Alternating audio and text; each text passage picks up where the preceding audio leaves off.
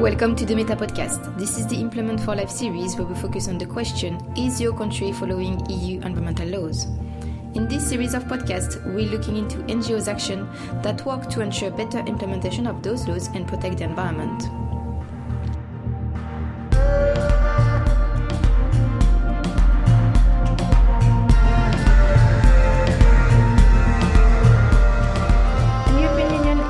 Leader when it comes to protecting the environment. However, there are a lot of cases around Europe where bad implementation of EU laws at national level endanger our environment.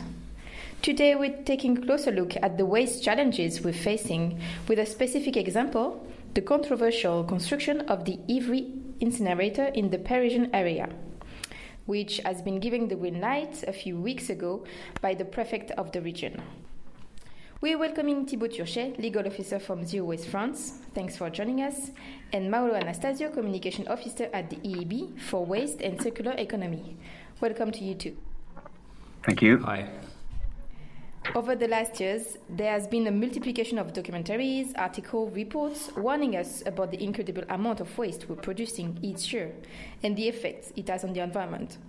In this context, governments are trying to find solutions to deal with waste. But as we're going to see, it is usually more complicated than just a problem we need to deal with. It's about preventing and getting the best out of the waste we're actually producing. So today we're going to explore solutions with our two guests. Thibaut, could you tell us a bit more about the construction project of the Ivry incinerator? Yeah, sure. It's 10 years old project, which is backed by the SICTOM.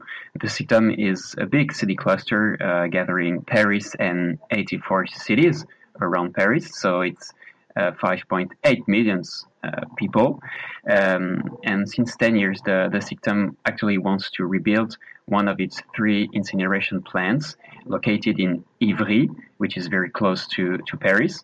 And the project is going to cost around 1 billion euros over 23 years, which is huge. So basically, the SICTOM, this city cluster, is managing 2.3 million tons of waste every year. And let's just look at the big fact. The SICTOM is recycling only 15% of its waste. 82% is going to be incinerated in one of the 3 big plants managed by the SICTOM or other incineration plants around Paris, and 4% is landfill. So as you can see, recycling only 15% of the waste produced in the Paris area is really low compared to European targets, and rebuilding an incineration plant, which is going to cost a lot in that context, is obviously very bad for us because this money is not going to be spent in recycling, reuse, composting, etc. I see. Before we go further, just a quick explanation. When important construction works like this one are happening in the EU, evaluation of the impact they could have on the environment are required. In that case, an environmental impact assessment, an EIA, was carried out, right? Yes, absolutely. And we had a public inquiry the last summer. So actually the SICTOM did realize its impact assessment, but basically they consider that French or EU targets are not relevant to their project. They consider anyway that the Parisian context with very big cities actually makes it impossible to reach those targets. So pretty much they don't care about recycling 60 or 65% of the waste in the upcoming years. So yeah, the impact assessment has been done, but basically it says, like usually, that the project is really nice, it's of course needed for the city, etc., etc. So there is no questioning in this impact assessment. So now we are left in a situation where the solution preferred by the government is incineration despite the health risks and the impact on the environment. Who is financing the construction of this incinerator? Actually, we're not sure. I guess it's public and private institutions, banks, because the SICTUM is actually getting money from, of course, people paying their taxes, but they have to borrow money. So they have to sign loans. And so I know that the IEB has been financing a previous incineration plant located in EC, which is called ICEAN. It was built in 2007. So I know that at that time the IEB has been financing this project. For the Ivry project, I guess it's private banks and certainly public institutions. We still have to investigate this part of the file. Zero Waste France has proposed a counter-proposition to the incinerator, and it is focusing on reduction of waste and better use of the, for example, bio-waste. Could you give us more information about it? Yeah, absolutely. What we have found investigating this Ivry case is that on 328 kilograms of residual waste produced by each inhabitants of the SICTUM of the Paris area, actually 75% of it could be separated at source and recycled or composted or reused. So 75% is huge, and what we know now is that we have a huge leverage to not send that amount of waste to incineration. So our plan is called the Plan BOM, which means Plan for Waste Prevention, Waste Reduction. And what we have tried to show is that if we can, separate a little bit more of glass, paper, textiles, of course, plastic, and implement bio-waste separate collection, then we can manage to, manage the waste of the Paris area without rebuilding the Ivry incineration plant. So our plan, the waste prevention plan, is based on 5 big works. One of them is, of course, bio-waste, then paper, then plastic, municipal waste, etc. And so we have identified what we call major streams. And then if we can, separate a little bit more, then according to us, it's possible just to rely on other incineration plants that are run by the SICTUM right now and, not rebuild Ivry 1. Mauro, what do you think about the work of NGOs, like the way they're taking part in this project and in a lot of different projects all over Europe? Yeah, it's very important for local groups and European NGOs here in Brussels to join forces and fight the incineration of waste, I think. But I mean, what's happening in Paris, we've seen it before all across Europe. We have these countries, they just keep building expensive incinerators, and by doing so, they put in the health of people at risk because incinerators can release toxic pollutants in the environment. But it's not just a health and environment problem. It's also it also doesn't make any economic sense if you think about it. Europe has been pushing for a transition towards a circular economy, and instead here we're burning waste. By burning waste, we're basically burning opportunities. Yes. Could you tell us a bit more about the connection between waste and circular economy? Because it is fundamental for us to develop a new way, to rethink a way of treating waste, right?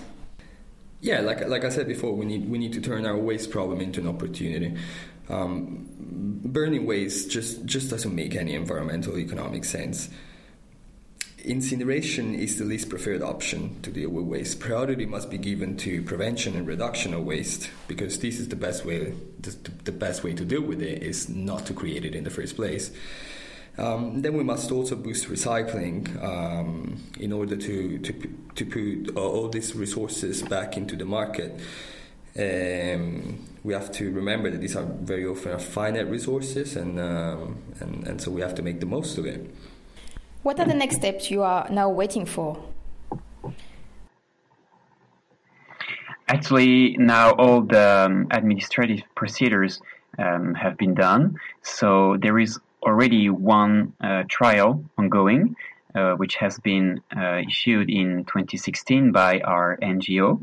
So now the building permit has been delivered, and the running permit is going to be delivered very, very soon. So we will see if any new trial is possible and has chances to success.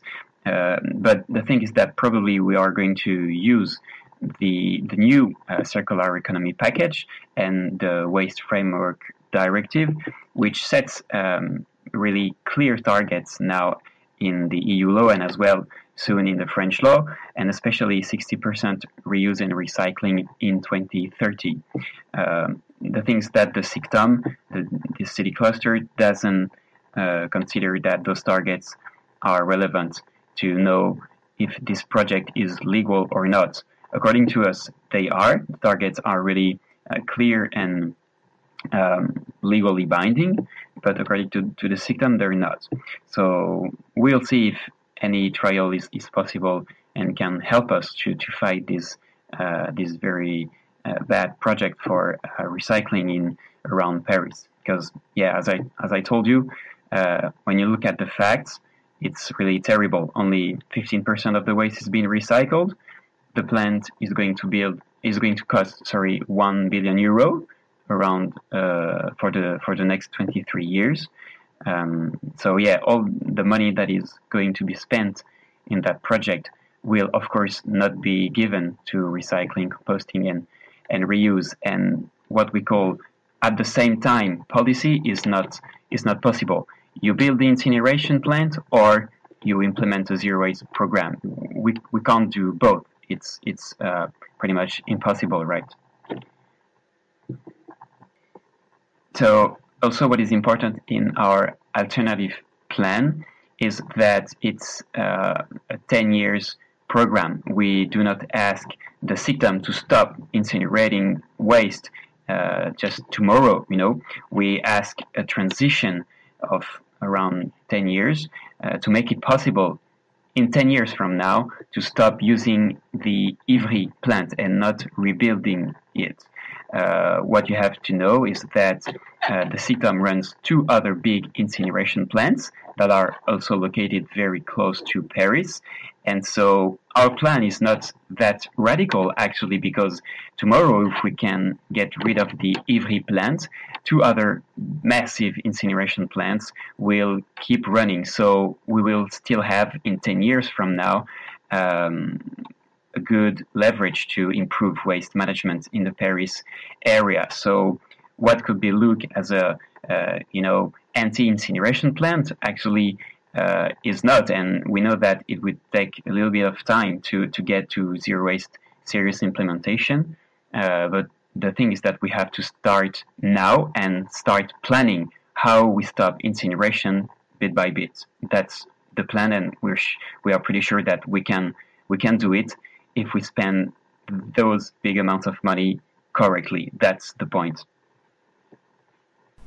All right. Thank you very much for being with us today. It was a very interesting topic, and I hope our listeners will have learned as much as I did on it. Wishing you all the best for the next steps. Thank you for EEB support. Thank you for listening to Meta Podcast. This podcast was created with the support of the LIFE program of the European Union, but this communication reflects the author views and does not commend the donor. Thank you.